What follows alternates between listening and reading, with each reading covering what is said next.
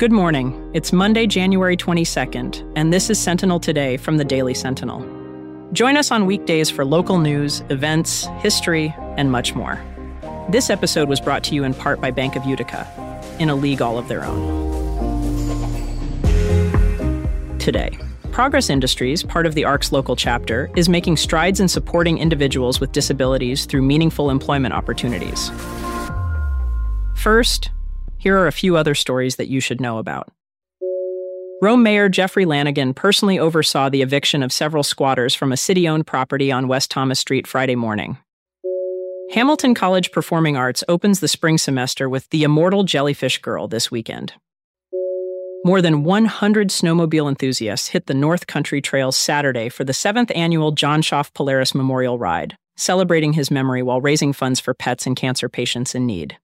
For more on all of these stories, visit yoursentinel.com.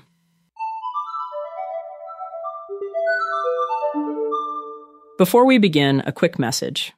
Hi there, everybody. I'm Joe Kelly. I'm a columnist for the Daily Sentinel, and I'm from the Oneida County History Center.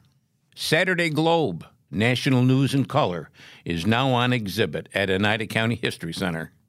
Founded and published in Utica, the Saturday Globe is recognized as the first national newspaper to feature colored illustrations. Don't miss the chance to view this one-of-a-kind collection, on display now through February 2024, only at the Oneida County History Center, 1608 Genesee Street in Utica.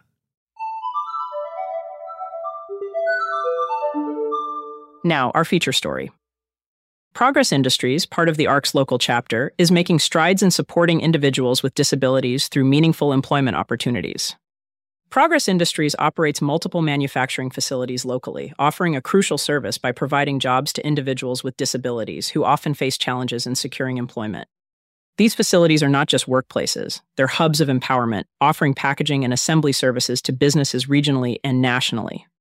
This isn't just about employment, it's about integrating a vital and often overlooked segment of our population into the fabric of our economy and community.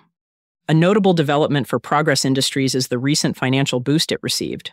New York State Industries for the Disabled presented a check for $25,000, matching the ARC's own investment of the same amount. These funds will be used to purchase state-of-the-art tabletop bagging machinery.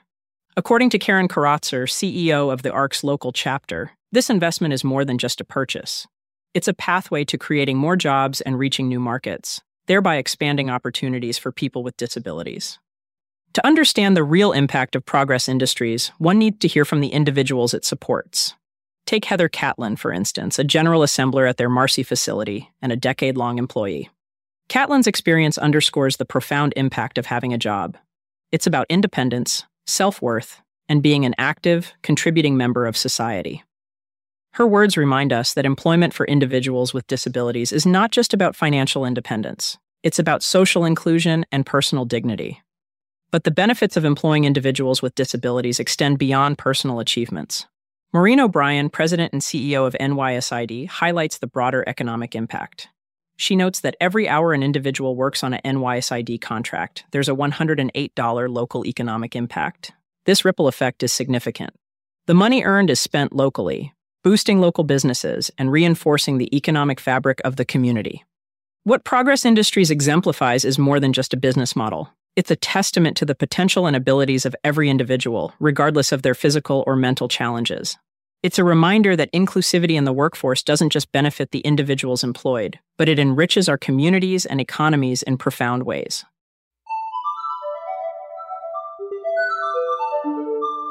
Next, we're exploring a unique winter getaway opportunity, the Adirondack Railroad's Cabin Fever Train. During several dates in January, February, March, and April, the Cabin Fever Train embarks on a journey from Utica Union Station to Remsen. This popular experience offers passengers the chance to enjoy a warm fire, hot chocolate, and even s'mores. Last year, several hundred residents and visitors relished these adventures. General Manager Frank Kabliski explains the idea behind this initiative. He says, "We started this to provide an opportunity for families and friends to get together for a fun adventure break in the weather monotony that often happens at this time of year." February brings a special treat with the Adirondack Valentine's Day Dinner Train. Aimed at couples, this service includes a complimentary drink and a special menu crafted by local chef Pat O'Connor, owner of Feasts and Festivities by O'Connor.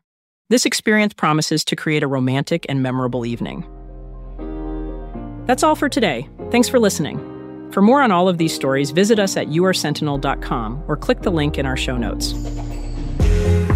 Also, right now you can subscribe and get unlimited digital access for just $1 per week. Learn more at yoursentinel.com/subscribe.